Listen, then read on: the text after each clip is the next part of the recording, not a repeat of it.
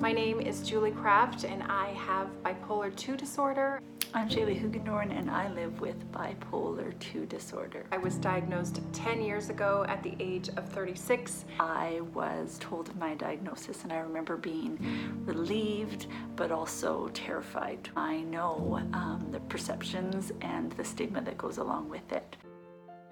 I started sharing my story about 4 or 5 years ago. I decided to come forward and start sharing. It's led to me meeting the most amazing people walking the same path. So we had talked about collaborating. My greatest hope is that others will hear our stories and feel less alone. We can offer insight and give the world a real life living example of what bipolar disorder can look like. This is bipolar. This is bipolar. Hi everybody, welcome to episode 2 of This is Bipolar. My name is Shaylee Hugendorn and I am a wife and a mama and a teacher and a mental health advocate. I also live with bipolar 2 disorder and I am passionate about telling stories and smashing stigma. And I am Julie Kraft. I think it's fair to say I'm equally as passionate about advocating, sharing my bipolar 2 journey. I'm also a wife, a mom to 3 girls, an artist, an author. And so this stage of my life, I'm just really excited to be able to use some of those passions of mine and pour them into my advocacy efforts. So thrilled to be here, thrilled to be co-host of this show/podcast and excited to share. Yeah. Before we get started, we just want to say, thank you. We had launch week last week and so many of you poured your heart out to us and supported us. And honestly, that just keeps us going. And when we get nervous about what we're doing, or we wonder if it's going out to interweb nowhere, it reminds us that this is important work. So we just wanted to say thank you. If you haven't heard that episode, it's pretty juicy. So I would go back and listen. Embarrassing photos included. And I'll echo what Shaylee said. It can be nerve-wracking putting yourself out there, but to get the positive feedback and comments, it puts the wind in our sails to keep going, fuels our fire. So thank you from the bottom of our hearts. Yeah. So we ended the last one kind of where we were like getting into our 20s and meeting our husbands. I think you talked a little bit about meeting him. So maybe I'll start with talking about how I met mine. Yes, we need to hear your love story. So if you heard the last one, there was the life-shattering heartbreak of the broken engagement. Soon after, I came home and I didn't go back to my rental space. I ended up moving in with my parents for a bit just because I wasn't functioning, and I didn't know what to do with myself. So I was actually coming back from a summer job when it happened. I was in Seychelles and I came back, and I was supposed to be going to university, and I did.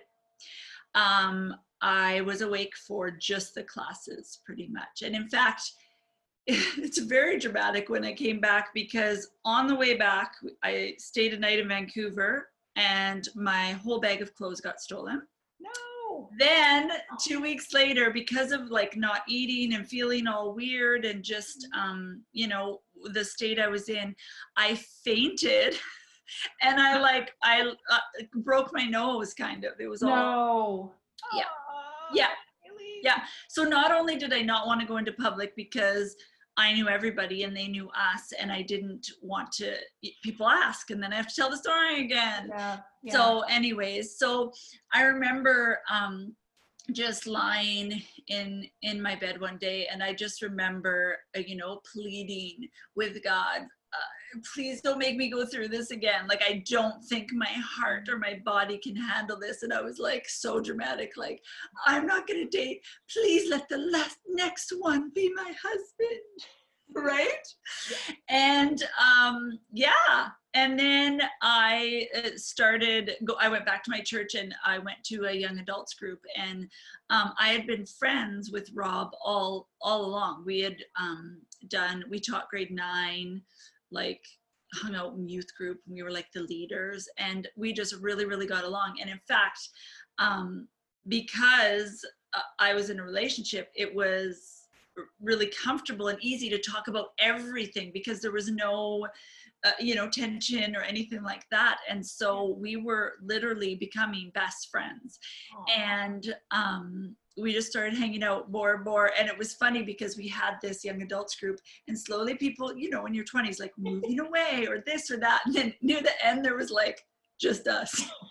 And so like we would go to the drive-in or the movies. And I remember one thing, shortly after I started going out in public again, I think it was like a couple weeks, I saw him of all places at the pool. I thought I wouldn't see anyone at the pool going to Aquafit with my mom, but of course I saw the pool. And I remember that I had to say something because they asked where my ex was, and I remember he just hugged me and was just just so kind. And many people acted awkward, but he didn't. And then we just started hanging out, and like slowly over a little bit, I was talking to a friend, and she's like, "You cannot stop talking about Rob." And I was like, "Aw, I know." And then I knew that I needed to make some kind of move because I knew he would get off at like 5. And I remember I would watch the clock and I'd be like, "Can I call him? It's 5:05. No, I should wait till 5:15. No, I should wait till 5:30. And so then, I told him, and luckily he felt the same way. And our relationship was pretty fast because we already had like 2 years of friendship and knowing everything about each other. So we were engaged within like 8 months, and then like married a year and a half later. I have a quick question. So you mentioned that you knew him before. Yeah. Did he know of any of your struggles or anxieties? Had he walked through any of that with you? Were you able to share that, or did you then tell him after you guys sort of got romantically involved? Well, I think he didn't. I think he saw some of the depression, right? Yeah. Because I was having a hard time going out and stuff like that. When I was first back, they would invite me to all the young adult things, and I declined for a while, which was confusing to people because I'm up for anything. Yeah, I'm an extreme extrovert, and so he probably saw the sad side, but probably just situational, right? Probably just assumed it was situational. And as I came out of it, I think he really enjoyed the excited me, because I did come out of it fairly quickly. I think it was something that was clearly supposed to happen. And I thought I was mourning more the idea than the actual relationship. So I would say he didn't until the year, like after we were engaged, we moved down here, and we lived together before we got married. And I think that winter before the wedding, I think he would have noticed the depression. So you mentioned meeting your husband in the last one. How fast did you get married? Tell me about that a little bit. Well, I mentioned a little bit before. Also, we had a very fast-paced relationship. We had known each other a little bit as friends, and then I went through a terrible breakup, and he sort of was on the other side of that. And from the minute that we reconnected till the altar saying our I do's, it was 7 months to the day. So very quick. And he had no idea about any of my mental health struggles, my anxieties, none of that until we started dating. But I think when you start dating, you're falling in love. You want to put your best foot forward, your best face forward. And so there were little red flags here and there, but he's now said to me, all of those flags that you threw up while we were dating, I just figured you were maybe a little insecure. I figured, it was just a matter of me building you up with your confidence, and then we would all be good. But yes, for the most part, those 7 months were pretty smooth sailing. And I think once we did get married, though, I think the mask drops. You can't really hide all of your moods all the time. So that's really when the real me started showing through. So that's, in a little bit of a nutshell, that's our relationship. But like you, very quick, I knew everything clicked as far as, our faith and how we viewed the world and what we wanted out of our lives. So 7 months, my kids ask me, Mom, how did you know? Or that's lightning fast. But I just said, you know what? Even though I was 21 at the time, when you know, you know. We've talked about how we feel strongly about things, and when we make decisions, we go after it, and there's no change in our minds. I'm curious about, and I don't think we have the answers to it, but I'm curious about if our bipolar fed into that a little bit, like the rush. I remember I was pretty like I was ready. I was, do you know what I mean? I was this, and fast. So, luckily we're both still with our husbands, but, it was quite fast, but I'm curious about that. Yeah. And I'm not sure about your husband. My husband is the opposite of me in the best possible way. So he's very, I'll say stable, and I mean that in the best possible way, but very even keeled. He's exactly what I needed. Very funny, kind-hearted guy, but he is basically my constant, my rock. And so for him to get just as caught up in the romance, and I keep going back to the fact that he picked me, even though I flew up the red flags. 7 months was his timeline too. And so I think even the two of us being so opposite, and me being wildly passionate about everything in my life, to know that he also was okay with that super fast, lightning fast timeline. I think then I really think, wow. So is your husband same as you, or, No. So I'm like the artist and the creative, although he can definitely be those. He is actually a biologist. He's a scientist. Wow. So, and when we met, he was much more, like I was just starting university. I knew I wanted to be a teacher, but I was just like, kind of figuring things out. And he's 5 years older. So he was done his degree and had like his career. And so I think like he was more grounded. And I think that I clung to that a little bit, but then I brought out fun things in him. So same as you. And when people meet us, sometimes they're like, oh, because he's a bit more reserved too. But as soon as you get to know him, he's not serious, and he's super fun and funny. But yes, definitely opposites. I don't know if there was two of us, like in terms of personality and all the things, how that would work out. I want to go back to, you've mentioned a few times, and it's intriguing to me. What are these red flags that you speak of?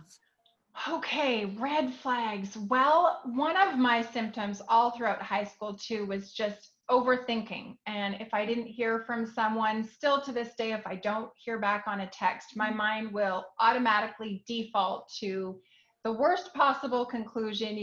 They must hate my guts. I must have done something. And so it took a lot of reassuring on his part to calm that part of my mind. And then a few dramatic reactions. I just remember at one point I was ready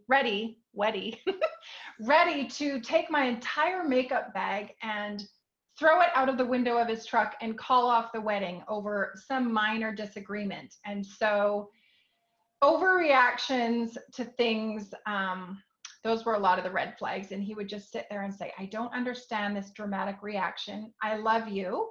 You're my best friend. I want to spend the rest of my life with you. Can we just talk this through? And so thank goodness I didn't throw my makeup out the window. A lot of money. Settle down. Those type of reactions. But, and I've asked him too, why didn't you run for the hills? Do you regret being stuck with me? And that's what I say to myself in my moments of deepest insecurity. And he said, I was falling madly in love with you unconditionally. And so none of those things scared me off. I knew I needed a little excitement in my life. And I knew if I married you, life would never be boring. So dramatic reactions, insecure reactions, those were the red flags that I threw up. But thank goodness he stuck around. And I think I have to keep reminding myself of that. Everybody has something. We Yeah. all have our issues and our reactions, and we all need to learn to, get along with each other or figure out how we're each wired. And so I can now be confident and think, thank goodness, he stuck around. Of course he stuck around. And, he's not perfect either. So Yes, yeah. we had this discussion. Yes. We talked about how some people have said hurtful things in the past, and we talked about how sometimes either we get the vibe or some people flat out say it, like, how did they put up with you? Yeah. Or you're so lucky they stuck around, or things like that. Yeah. I'm pretty sure people have said some I've probably overthinked. It's a word we make. We make up words. I made up, let's go with that. But yeah, I think that it's beautiful. And I think we both talked about that we like to focus on all the positivity that we bring, and that we're not someone to be managed. We are very lovable. Very lovable. That's awesome. I wanted to talk a lot about, there was a lot of years there for both of us in between that and our diagnosis, but I was wondering if you could walk me through kind of what a week would look like. I know we've talked about things, and ours is very different about cycles, but I'm very curious about how it presented in your life physically and in your thought life. In that span of years, was it different every year, day, week? I would love to hear. Yeah. Okay. Wow. So you had mentioned just in terms of a cycle or being able to predict your highs and your lows. I could never do that. And then throw into that, we had a lot of change. So within a year of being married, we moved from Canada down to Seattle. Okay. I became pregnant. We gave birth. Well, I gave birth. My husband was there, to our first daughter. And then within 8 months of that, we moved again to California. So a lot of physical moving, and that was very emotional too. My symptoms presented as just overwhelming, daily, constant, 24/7 anxiety. And then as a young mom, those anxieties, a lot of them revolved around my daughter, heading out in public, doing those mommy and me play dates, joining moms groups. And so I had trouble doing all of those things. As a teenager, phone calls were difficult, setting boundaries were difficult. So once I was married and became a mom, you need to deal with phone calls. And if you are going to set up a play date, you've got to communicate with people. So all of those things were a struggle. Add into that becoming a new mom, moving away and not having close friends. And so in those early years, my symptoms were really ongoing. And then, of course, I would have my periods of mania, which mostly presented as bursts of explosive creativity. So I would, a lot of it was we would move and have a new apartment. So I remember painting an entire Noah's Ark mural on my daughter's wall. So exciting times like that. And then the depressive episodes that I would experience, thank goodness I had a baby. So I just used her as my excuse to hide away, and so we watched Teletubbies and Blue's Clues. I'm aging myself now, but I was able to kind of hide behind my daughter a lot of the time. And so as a young mom, that's how my life sort of looked like. And then our second daughter was born within 3.5 years. We moved yet again. We were in California at the time. And so I just remember a lot of anxiety. And we did have certain friendships, but always that constant worry. And that did continue right up until my diagnosis. Question for you, for our listeners that don't, we throw around this word anxiety now like a daily thing. Everybody talks about having anxiety. I'd love to hear just the depth of our anxiety is a lot different. And I would love to hear, you said you have anxiety about like the phone calls or going out or those kinds of things. Can you tell me what's going on in your head? What, overthinking, what are you thinking about these things? What was your core fear, or if right. you know And thank goodness now, being in my 40s, I've had a lot of time, and through, therapy, I've had a lot of time to look back and reflect. And I've been able to pinpoint a few reasons why. And so the phone calls and the spur of the moment invitations, it was because I could never say no or set a boundary. I felt like saying no to someone would destroy our relationship or seem selfish on my part. And so what was happening was I was either avoiding the phone altogether or emails because I just didn't have the strength or the tools to answer. Or I would answer and in that moment say yes to whatever that person wanted, whether it was, donating one of my organs, or once I took on a job to faux paint a woman's living room.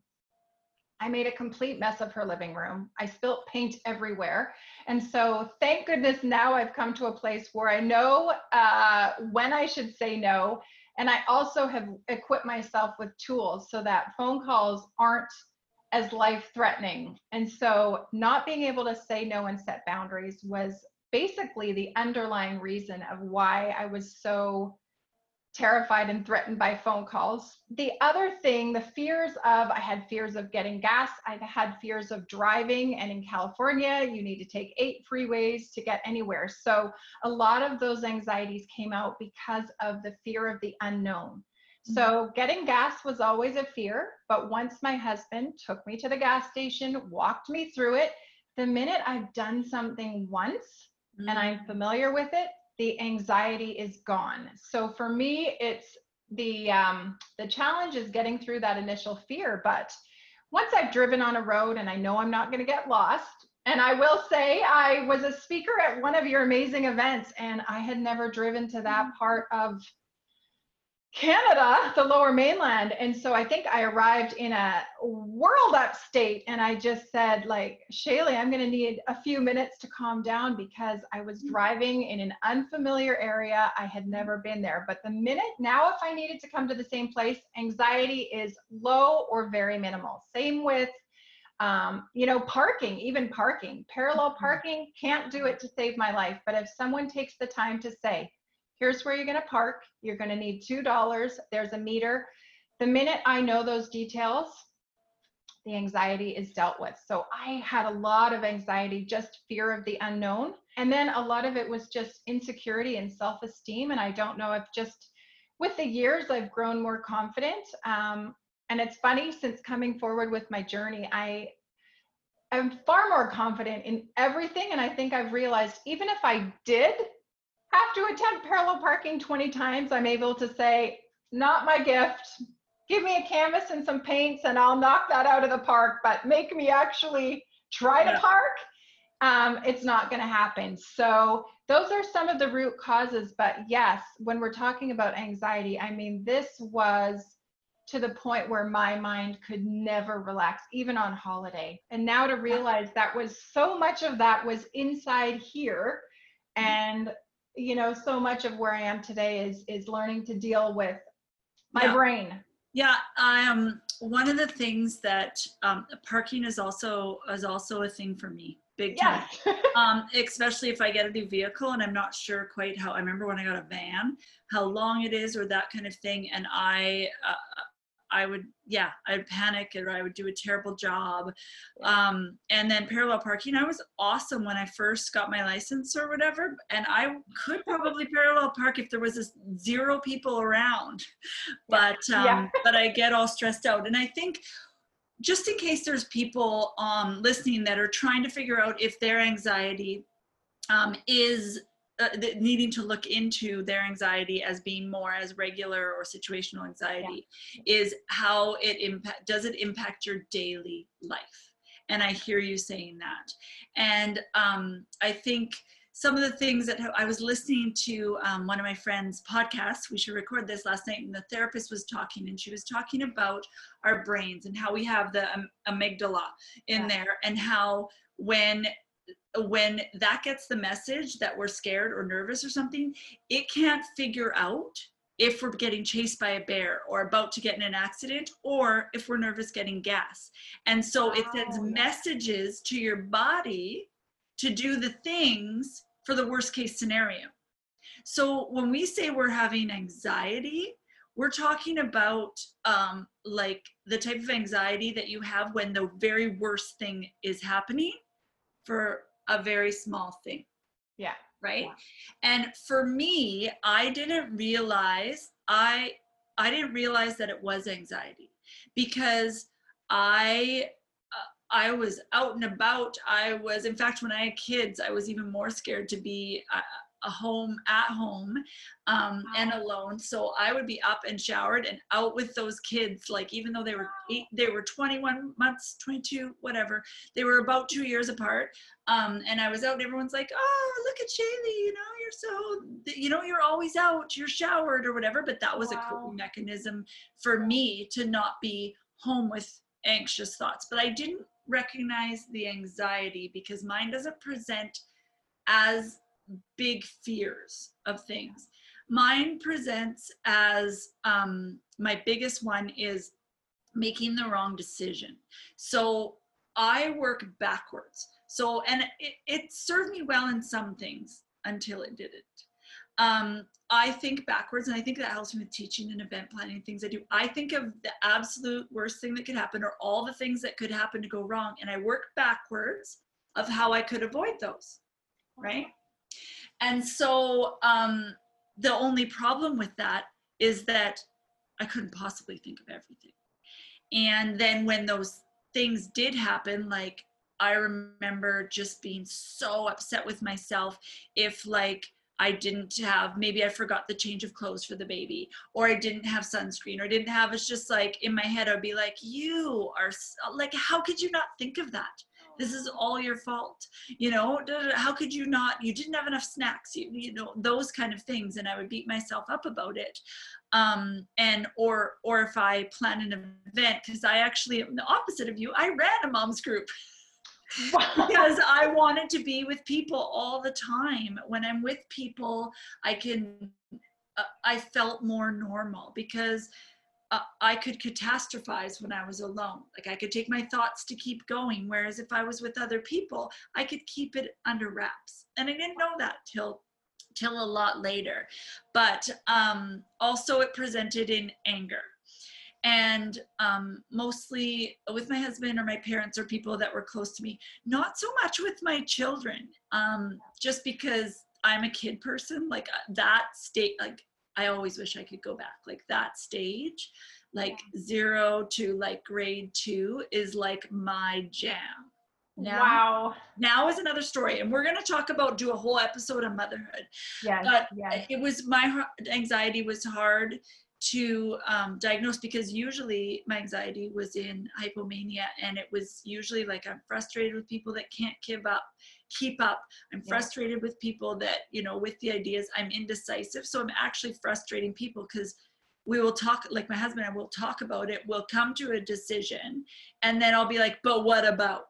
And then I'll backtrack and want to make a different decision, or not sure. And he's like, wait a minute, we just made it. And I'm like, yeah, but we didn't think of all the worst case scenarios, right? And so it took me a long time, because I didn't have, like, they show it on TV and things like that, of just being scared of things. But mine, it was really reassuring to me when I was diagnosed, or when I did start understanding that this anger is because of different hormones in my body, and not just that I was a terrible angry person. Because already you're not supposed to be angry, like, as a woman, right? And then second, in the church, like, you're meek, and what I was not the opposite of meek.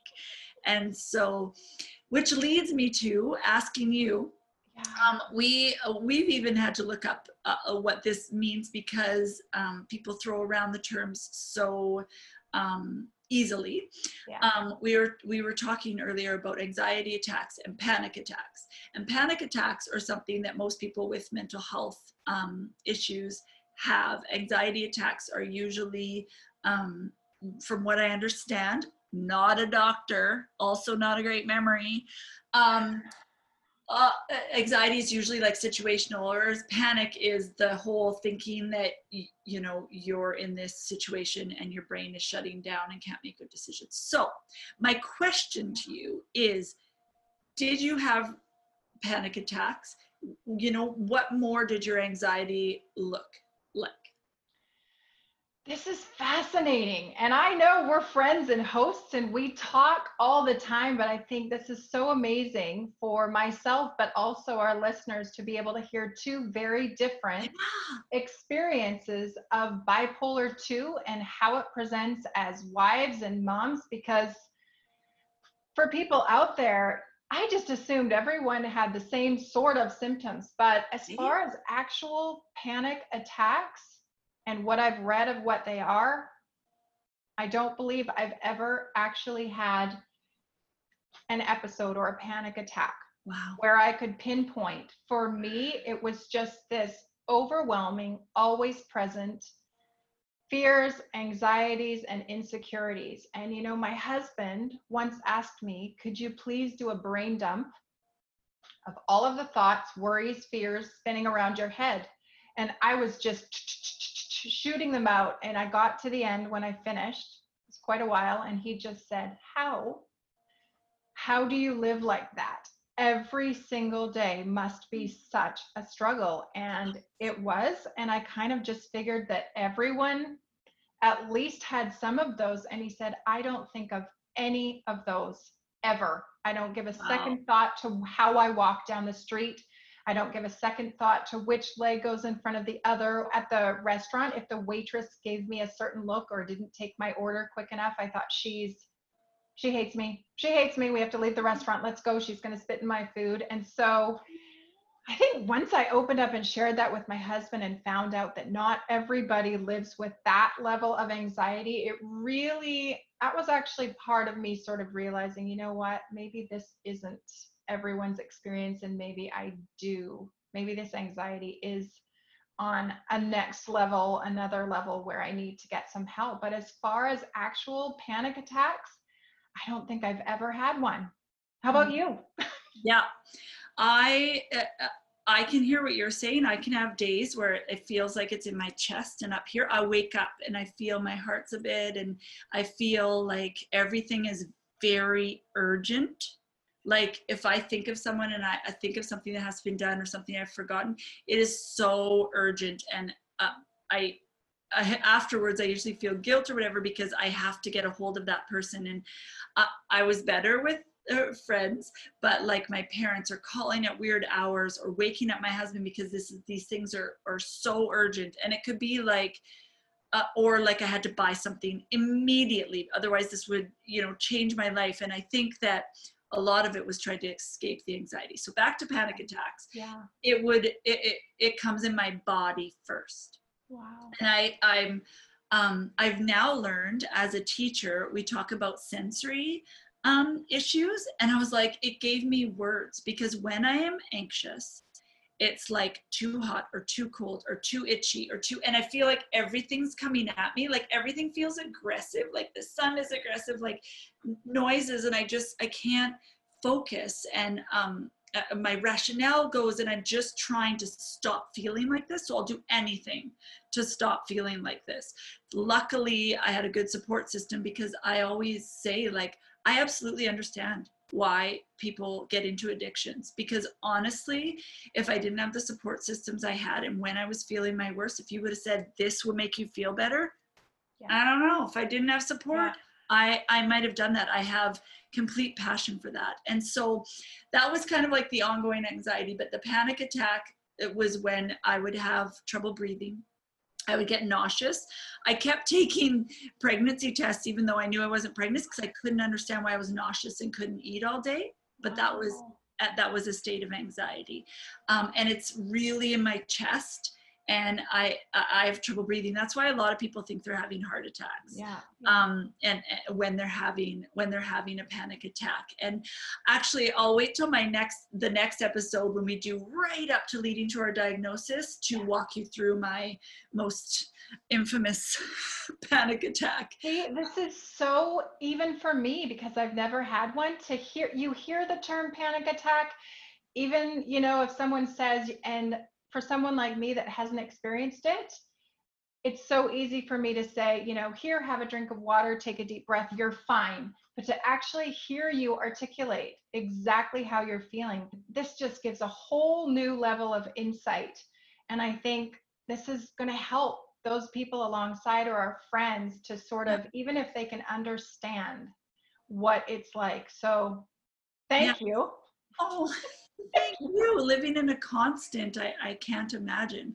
I think too, like, that's where I can tie in where the anger comes from, is because the not understanding, or the, even though people that love me, I can listen now a bit, and medicated now, I can take a step back. But during it, if you told me to calm down, or that I'm being dramatic, or here's a glass of water, See, good thing. Water is going in, like, no, like, and I think that's where the anger comes in, is not not feeling misunderstood. That's like one of my, like, how you have big lies that you tell yourself. One of them is being misunderstood.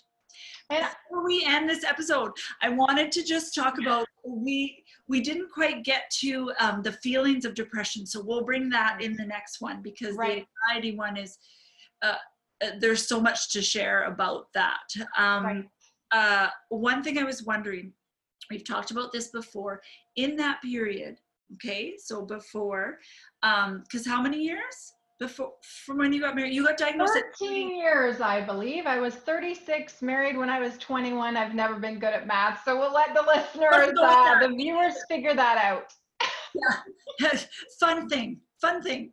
Too many years. And that's one of the things that I look back with, and I, can have a good cry about, just all of those years that it took for me to get to a place of getting help. But it was far too long. It's all part of my journey. But I think back and just, wow, that was a lot of hurt and heartache that I probably could have prevented. And so I think that's one of the biggest reasons why I'm coming forward. If I can help even one person, and I think for us to describe what life looked like before, if I can help even one person sit back after watching this and go, wow, she kind of described the way I'm living right now, and it's really been a struggle. That's part of the reason that I'm out here. But 13 long years. In those years, what I'm wondering, and I know we've talked about this before, in those years, was the narrative inside your head, everyone else feels like this is normal, or was it, I'm different, there's something wrong? Which one, or did you go back and forth? Great question. I think it was maybe a bit of both. And it was all overshadowed, I think, by this tremendous amount of pride that I had. And so that prevented me, I think, from talking about it, from reaching out to find out if other people lived that way. My husband was really my only sounding board, but I don't even know if he understood how much I was struggling. So for me, I always knew. I knew that there was a better way to live. I knew, especially in the depressions, I knew other people didn't, because I put feelers out there. I wasn't, I had a half mask, right? Because I would put things out there. I would put things out there like, I'm feeling really, really down, or I feel like that makes me really, really nervous, but I didn't have like the language, or, and other people didn't understand that it was next level. But I did know, and I did, throughout times, went for help at different times. It wasn't like leading up to the big diagnosis. I went on antidepressants in university. They did nothing. So but it was on and off. And it was I always reached out for help during the depressive episodes because I thought I was just depressed, because I didn't understand that in the hypomania, it was such a beautiful time compared to the depression, that I didn't see the anxiety or any of those symptoms because it was so much better that I didn't care. I didn't care to look into that because I just didn't want to feel like that. And so I think one of the things that we need to cover on our next episode is really what a depressive episode is, because it's so much easier for us to talk about the anxiety and the mania because it's really interesting. And I think people understand that a little bit less. So we will definitely go into that. So much to go into. Yeah, so much sharing. Thank you again for being honest. I know I'm just, I think that the way that we communicate together, people probably think we've been friends for years and years and years, but a lot of what you're saying is new to me. And so taking that in and just feeling for you and just, thank you with all of that happening to you, the fact that you're here and sharing and turning it into something beautiful. Don't make me cry. Okay. It's a miracle I haven't cried, but I feel the same. Yes, we know each other, but I think it's beautiful that we're learning. I'm learning right along with the listeners right now. And I wouldn't know any of this if you weren't willing to come forward and share. And I think we both realize the value if we don't come forward and open up our minds for the rest of the world to hop in. People will never get that greater understanding of what it's like to live with a bipolar 2 brain. So right back at you.